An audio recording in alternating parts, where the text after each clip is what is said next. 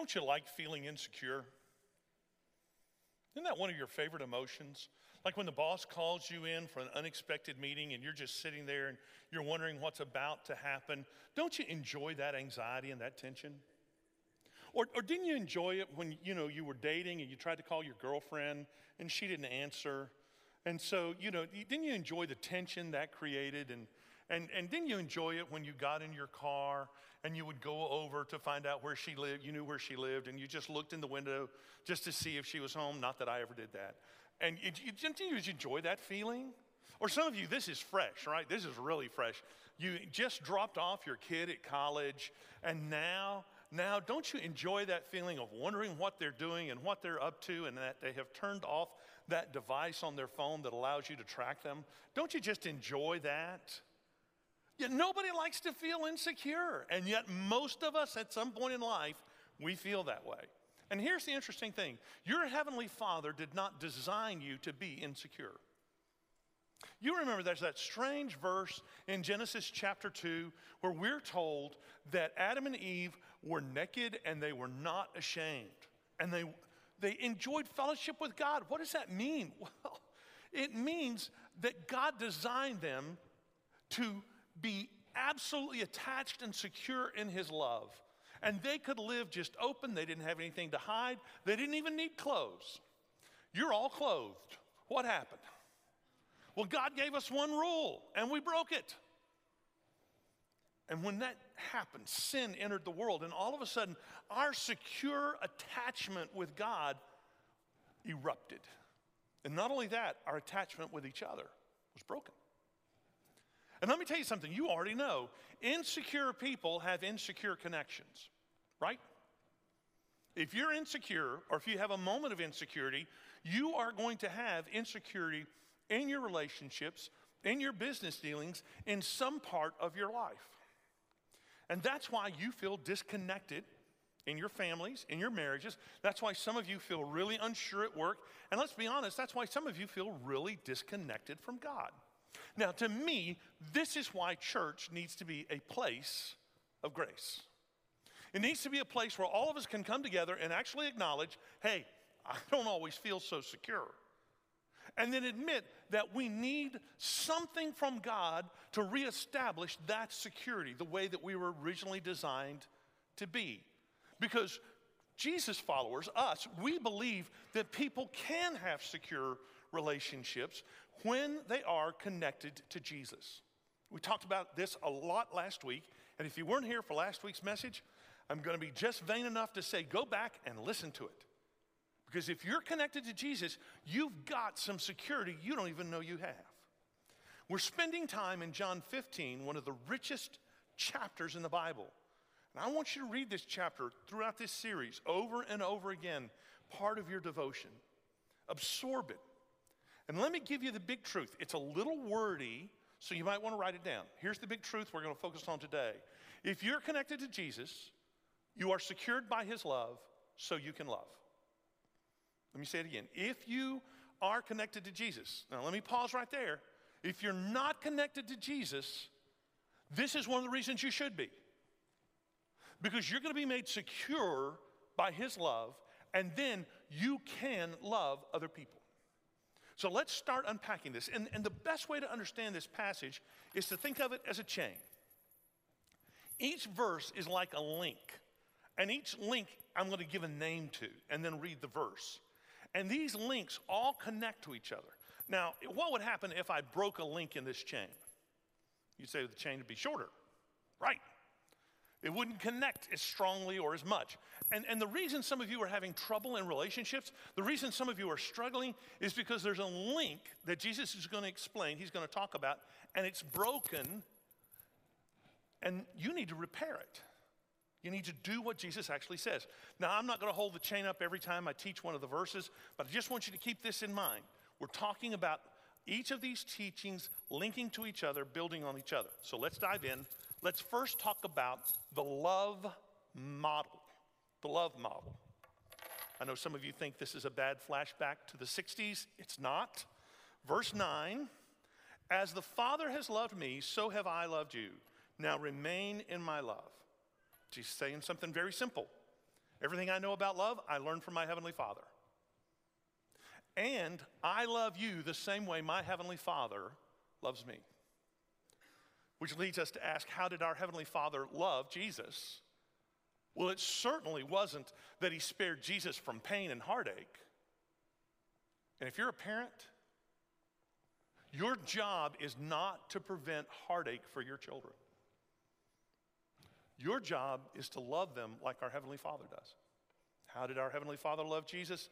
Well, he reassured him, he encouraged him, he was there for him, and he clued Jesus into his plan. You remember when Jesus was baptized, there was this voice that spoke from heaven that said, "This is my beloved Son in whom I'm well pleased." Boy, what an encouraging message. Do you remember when Jesus was on the Mount of Transfiguration? Again, our Heavenly Father spoke and said, "This is my beloved Son. Listen to him." What validation.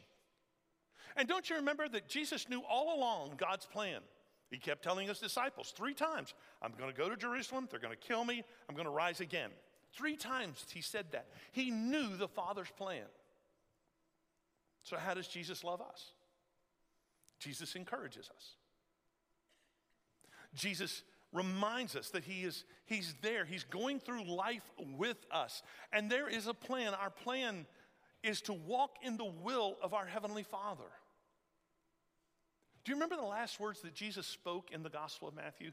Matthew 28, last part of verse 20, he says, "Surely I am with you some of the time. Surely I am with you when you're good. Surely I am with you when you're in church. No, surely I am with you always." So when is Jesus not with you? Never. If you're connected to Jesus, he's always with you, even to the end of the age. Which means there's nothing going on in your life. No sin you commit, no failure, no fear, no insecurity. Jesus says, that scares me. He never says that. Jesus always says, "I'm there with you." Several years ago, Sumter High was playing one of their opponents at that opponent's field, and I was at the game, and it had been a tight game, and Sumter had won in the last few minutes, last seconds of the game. And the other team obviously was upset, and their fans were upset, and then I had to exit through that crowd of hostile fans. And I don't mind telling you, I was a little scared. Until I saw my friend, Deputy Sheriff Eddie Hobbs. I said, "Hey, Eddie, how are you?" And I just got right next to him. And then there was another guy in our church, Chuck Banghart. Chuck was a federal agent. Now, Chuck's about 4 inches taller than me and bigger. And all of a sudden, I'm walking between Chuck and Eddie. "Hey, you want a piece of me? Come on." It wasn't all of a sudden that I got stronger or more muscular. It was who I was with that made the difference. If you're having trouble in your life loving people, who you're with makes a difference. If you're with Jesus, you've got a model of being loved so you can love. Now, the next link in the chain that Jesus is going to give us is what I call the obedience lock or the obedience weld. Jesus says in verse 10, "If you keep my commands, you will remain in my love, just as I have kept my Father's commands and remained in his love."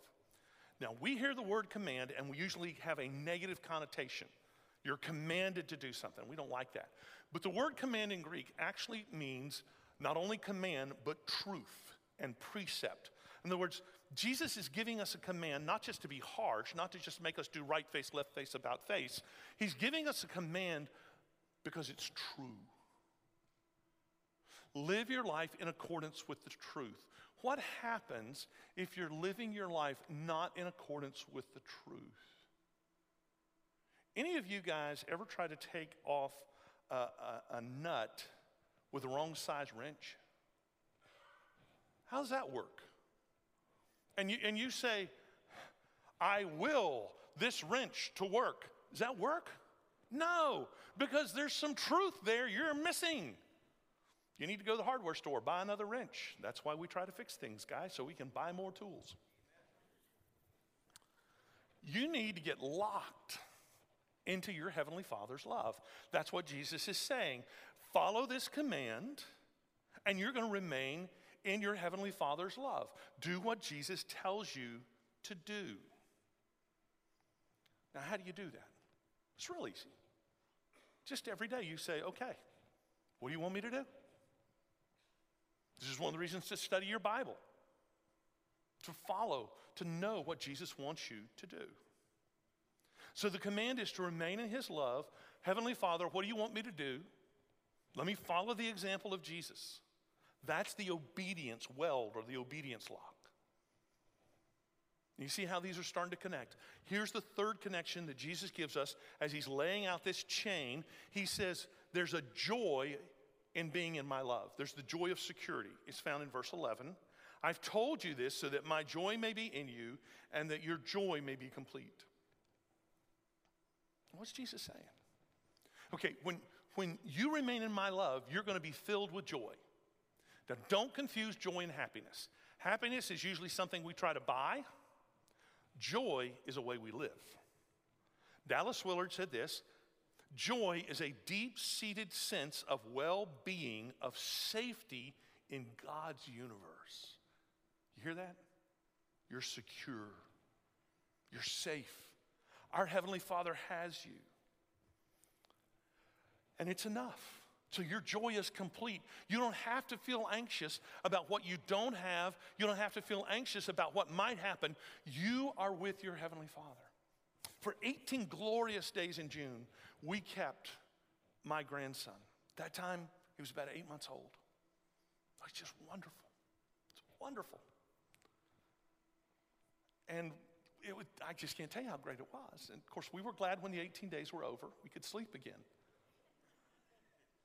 But we had to put him down for naps. And so he had this swing, and we were supposed to put him in the swing and play this music, which drive you crazy. And it goes back and forth, and he's supposed to go to sleep. Well, he wouldn't sleep in that thing for me. I would put him in that swing, I'd buckle him in, I'd pray that, and he'd start to fuss, and I just couldn't stand it. I'd wait 5, 10 seconds, and I'd have to get him out. And I would lay him down on the bed, and I'd get right next to him, and his little hand would reach up and just touch me. He wanted to know Papa was there. He felt secure. He'd lay his little head on my arm, he'd go to sleep. And let me tell you, anybody came in that room wanted to harm that little boy, they were going to die. Right? Imagine your Heavenly Father holding you. What do you think is going to get you? What do you think is going to take you out of his arms? Nothing. You can feel the joyful security of knowing you're loved. Now, Jesus says, if you're secured by his love, now you can love. He's going to shift. He's going to make a shift. And we need to remember, the reason many of us struggle in relationships is because we are not living in the deep love of Jesus. And now he tells us the outflow truth. Here's the outflow truth, verse 12. My command is this: love each other as I have loved you. Love each other as I have loved you. Now, who does that apply to? It applies, first of all, to Jesus' followers. If you're a follower of Jesus, this is not optional. It is a command. Remember, this is an instruction given to us because it is the truth. Jesus wants us to love each other. That's why a church needs to be a place of grace. That's why a church needs to be a place that is so secure in our Father's love. We can love a broken and hurting world that does not know how to love. Do you think our world knows how to love? No. This is why we need the Father's love. And so, as Jesus teaches us this, he wants us to remember, love each other. We don't get to define what that means. And you understand this. You understand this, because let's say there's this couple, and she speaks up and she says, I wonder sometimes if you love me. And he says, how can you even ask a question like that? Of course I love you. I work hard. I try to provide for you. I'm faithful to you. I bought you flowers last year. And you know what she's going to say, don't you? She's going to say, oh, I am married to such a wonderful man. I forgot that's what love is. Flowers every 2 years. Brings home a paycheck. It's wonderful. No, that's not what's going to happen. What's going to happen? Nothing good. Because you see, the way she needs love and the way he wants to define love is very different. That's why Jesus doesn't let us define love. He says, you've got to love each other the way I loved you. Now, I'm going to talk more about this in the next link in the chain, but I want you to get this. Love gives. That's the heart of love. You all know this. For God so loved the world that he gave. Love gives. It gives time. It gives energy. It gives emotional attention. Jesus says, I want you to love as I have loved you. So you need to adopt Jesus' standard of love. And I know a lot of you, you're carrying attachment wounds. You didn't have a parent who was there. They were missing in action. You've been wounded in a relationship. You feel abandoned. But here's what I want you to know. When you let the love of Jesus really capture your heart, then you are going to be able to truly love. And that's why we need to be a church that's a place of grace. We'll really know community when we love each other the way Jesus does, which real simply is this. It's not my church, it's not your church, it's Jesus' church. So we do what Jesus says. And if we're not loving each other, well, we got to start. Now, here's the good news. I think as a church, we do a pretty good job with this. We always can improve. Now, the next link in the chain, here's the next link, is the lay down principle. Verse 13, this is going to expand the whole idea of what it means to love. Jesus says, greater love has no one than this, to lay down one's life for one's friends. Now, I just told you that the nature of love is to give. So the greatest love is to give your life, right? And I know a lot of you guys, you're there, right? You're with me. I'll lay down my life. Somebody breaks in my house, I'm going to get my pistol. I'm going to stand between them and my family. I'm going to protect my family. I will lay down. They shoot me, but they're not going to get to my family. I'll get a shot off at them. Whew. Okay, so guys, I love that that's your spirit, but let me just ask you a question. How many times a week does that happen? Or how many times this year has that happened? Or how many times this decade has that? Some of you have got pistols hidden under your mattress that are rusted because it hadn't happened. You know what this is. It's tape measure. Instead of trying to do the grand gesture of lay down your life and stand and hold off the intruder, how about laying down your life 1 inch at a time? 1 inch at a time. 1 inch at a time. Now, what does that mean? That means you come home and you're tired, but you say, I'll do the dishes. That's laying down your life 1 inch at a time. It means when she says, I just like to sit on the couch and talk. Don't say, what about? Lay down your life, put down the video controller, and say, I'm here, let's talk. It means that you say, honey, I'm going to take care of the kids, bathe them and put them to bed, just so you can have some time to yourself. Lay down your life 1 inch at a time. You do that enough, and pretty soon, you're laying down your life a lot. That's love. Inch at a time. In church, here's the way it works. Not my way, not your way, Jesus' way. And now, Jesus is going to, before I get there, let me say one other thing. Let me say one other thing. The thing I think that breaks most marriages is they're all in for the grand gesture and not in for the daily give. They're all in for the grand gesture, they're not in for the daily give. So if you're here and you're thinking about getting married, don't ask, can I love this person the rest of my life? That's the wrong question. Let me tell you the right question. can I give to this person the rest of my life? Because marriage is not 50-50. It's 100-100. Okay, now on to the next link in the chain. It's what we would call the slave-friend conversion. Verse 14, you are my friends if you do what I command. I no longer call you servants because a servant does not know his father's business.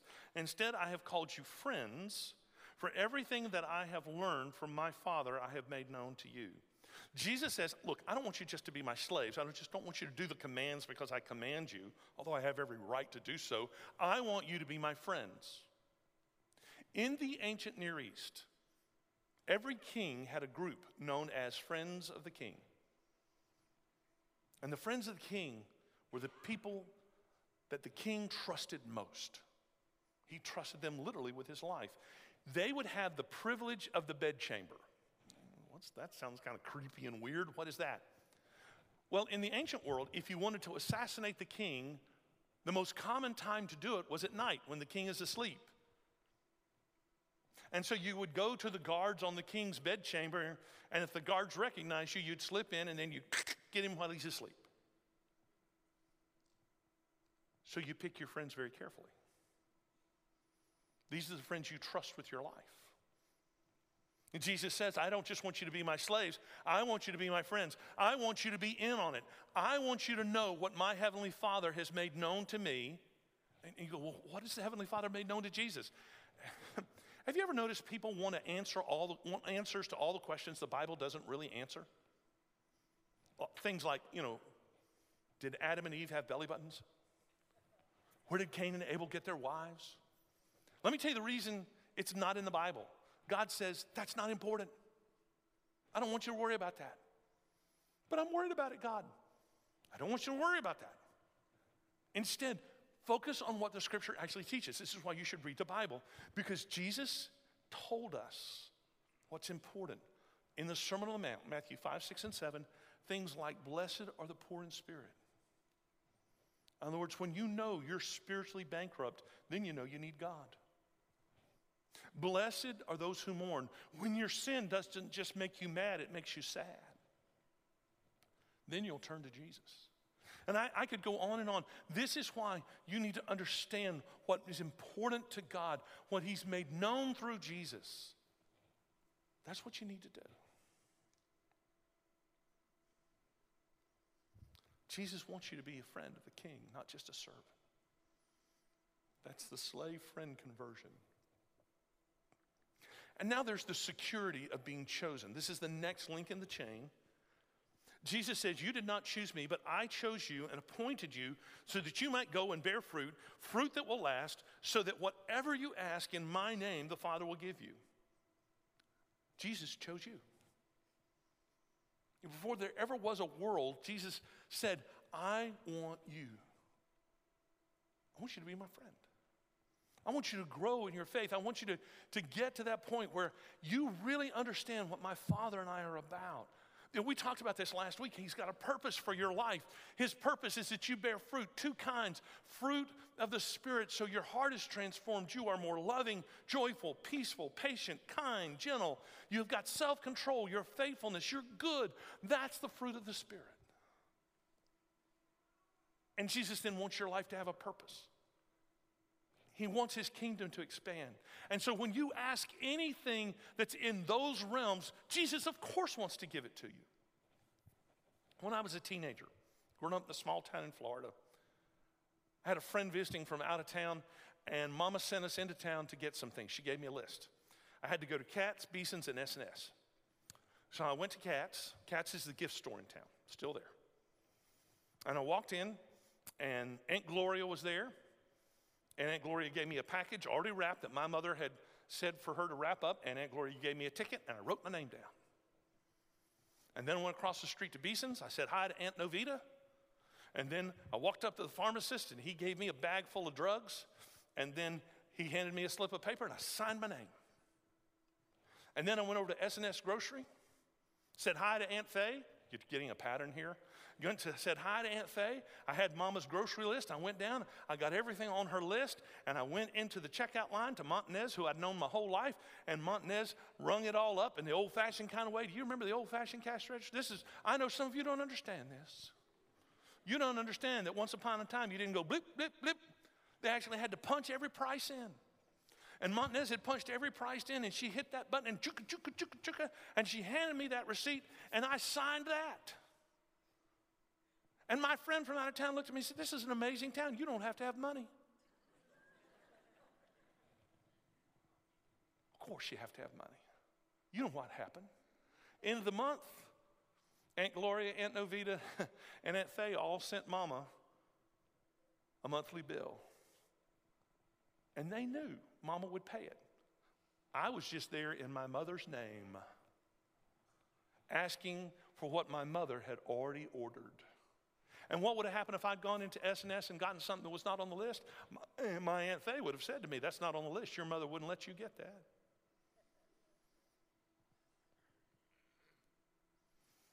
When you pray what's on your Heavenly Father's list, His answer is always yes.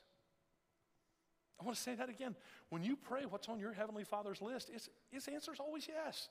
So when's the last time you prayed for more love, joy, peace, patience, kindness, gentleness? When was the last time you prayed for your purpose in life to be fulfilled? Hey, let me just mess with your mind for a minute. When's the last time you prayed to make more money so you could give more away? There's a couple of you going, I didn't even know I could pray that. Well, try it. See what happens. Okay. Now, Jesus is going to finish it up with a reminder. This is the last link of the chain. Last link of the chain. Jesus says, this is my command, love each other. Now, why is this the last thing He says in this portion? I want you to remember who He's talking to. He's talking to the disciples. They've been arguing, who's the greatest? Who's the greatest? I am. No, I am. They've been arguing about this for 3 years. Jesus knows in just a few hours, He's going to go to the cross. He's going to die. Then He's going to be raised again.